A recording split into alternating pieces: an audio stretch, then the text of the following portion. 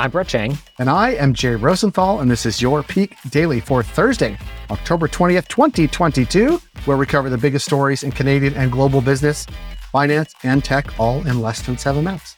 Okay, Jay, so we're going to harken back to one of my favorite stories of the year. Do you remember the Super League, the breakaway European soccer league that only lasted about 2 days before being scrapped because of backlash from fans who at the time accused the billionaires in charge of trying to ruin their favorite sport to make a quick buck? Well, that league, they're back, and they're now looking to break into the soccer world again. They've overhauled their playbook. They've installed a new CEO. And Jay, do you think it's going to last? I don't, but you said break into the soccer world again. I think you mean break the soccer world again. This was highly contentious, and it didn't lead to riots, but they also weren't not riots. Jay, do you have a favorite Premier League or Champion League team? I'm a Spurs man.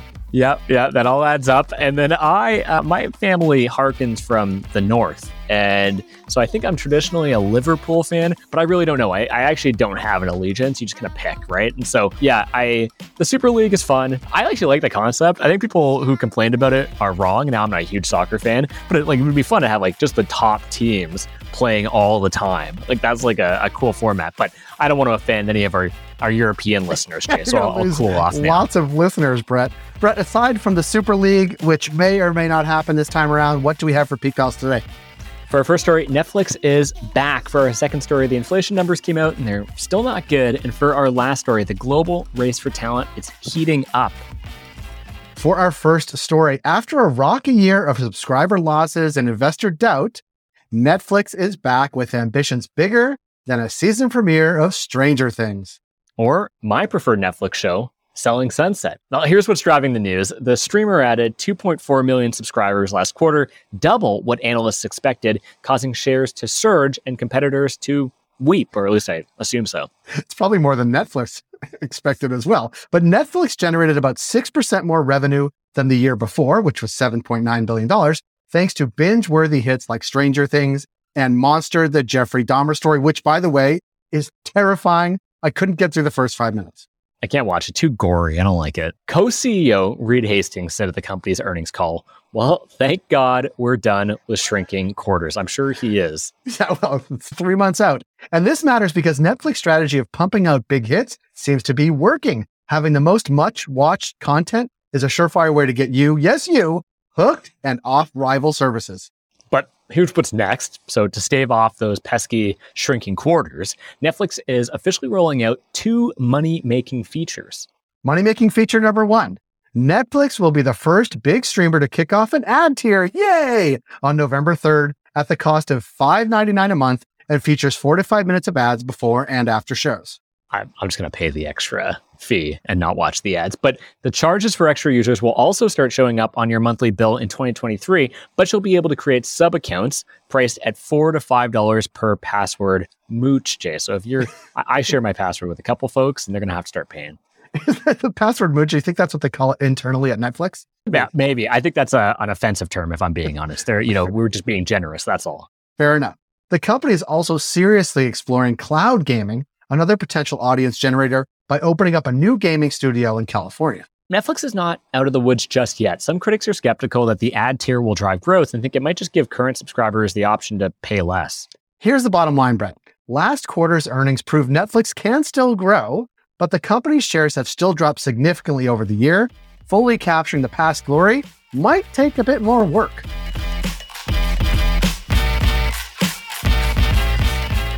Jay, for our second story, it's another inflation report, and it's another mixed bag of news.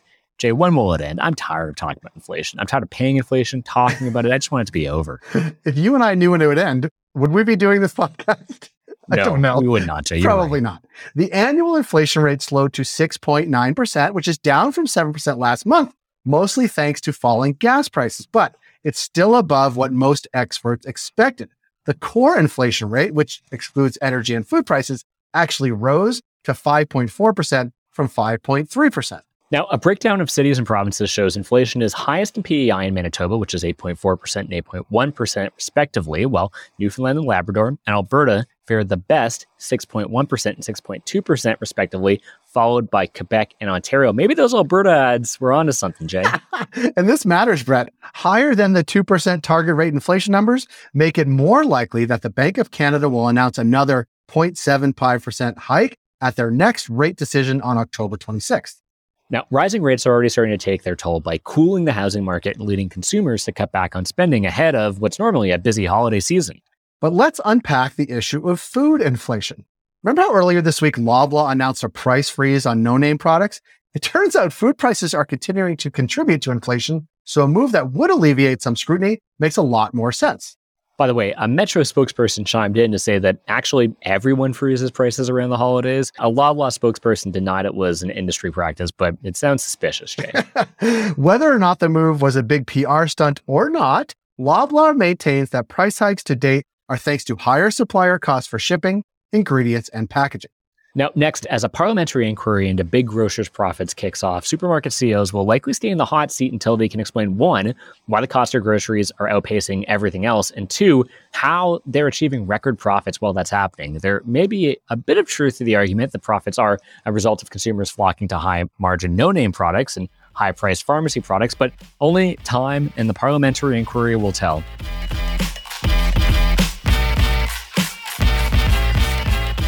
For our third story, in the global race for top talent, governments are bending over backwards to attract the world's most desirable expats with fancy new super visas and generous tax incentives. So here's what's driving the news behind this. Hong Kong is the latest locale to sweeten the pot for the best foreign workers by announcing a visa program that lets recipients live and work there for 2 years. Not the worst place to be. No, it's not so bad. The city-state also announced relaxed measures and processes for companies hiring foreigners and tax rebates for foreigners who are buying their first place. Ooh, it's still a hefty bill in Hong Kong. In recent months, countries including Singapore, Germany, Thailand, the UK, and the UAE have all introduced long-term stay visas and or tax breaks for wealthy and or talented foreigners. I think emphasis on the wealthy was a good one there, Brett. Places are looking for workers not just in much ballyhooed areas like finance and engineering, but in fields like agriculture, construction, podcasting, and even the arts. I threw in the podcast in there, Brett. Yeah, it's a much in-demand industry, that's for sure, Jay. But if it's your dream to take off, there are still strict, some would say impossible criteria to meet. Many places will only welcome six-figure earners with degrees from top schools like the University of Toronto. Again, I threw that one at the end as well. And probably like Emory University in Atlanta. Well, for example, Singapore's new points-based visa system requires applicants to score 40 points based on certain factors. A Harvard degree gets you 20 points right out of the gate. Imagine just putting 20 points on the board right on the toss-up. And here's why it's all happening. A steady influx of foreign talent is needed for any country's economic growth. The pandemic caused a serious brain drain that nations are now trying to reverse. That's doubly true for places that had strict lockdowns like Hong Kong, which is part of why the city-state slipped down the international rankings for financial hubs. Now, in Canada, employers need foreign workers. See the revamped temporary foreign worker program that we talked about a few months ago. And Canada currently leads the OECD in keeping international students around. The bottom line is, given Canada's robust immigration projections, if we can actually process applications, it's in a better position than most countries to address future labor shortages. But that doesn't mean we won't start losing top talent of our own to the attraction of a new life and a new exotic destination. And, you know, it doesn't hurt that there are all these new sweet tax rebates. Peak Pals, thanks for making us the most listened to business news podcast in Canada. If you got a second, why not follow this podcast on your app of choice, which is available in Singapore and other places, and leave us a review. Yeah, for our Singaporean listeners. And if you want more Peak, make sure to subscribe to our daily newsletter at readthepeak.com. And as always, thanks to Dale Richardson and 306 Media Productions for putting together this episode. Thank you, Dale. And thank you, Brett. And go Raptors. Go Raptors.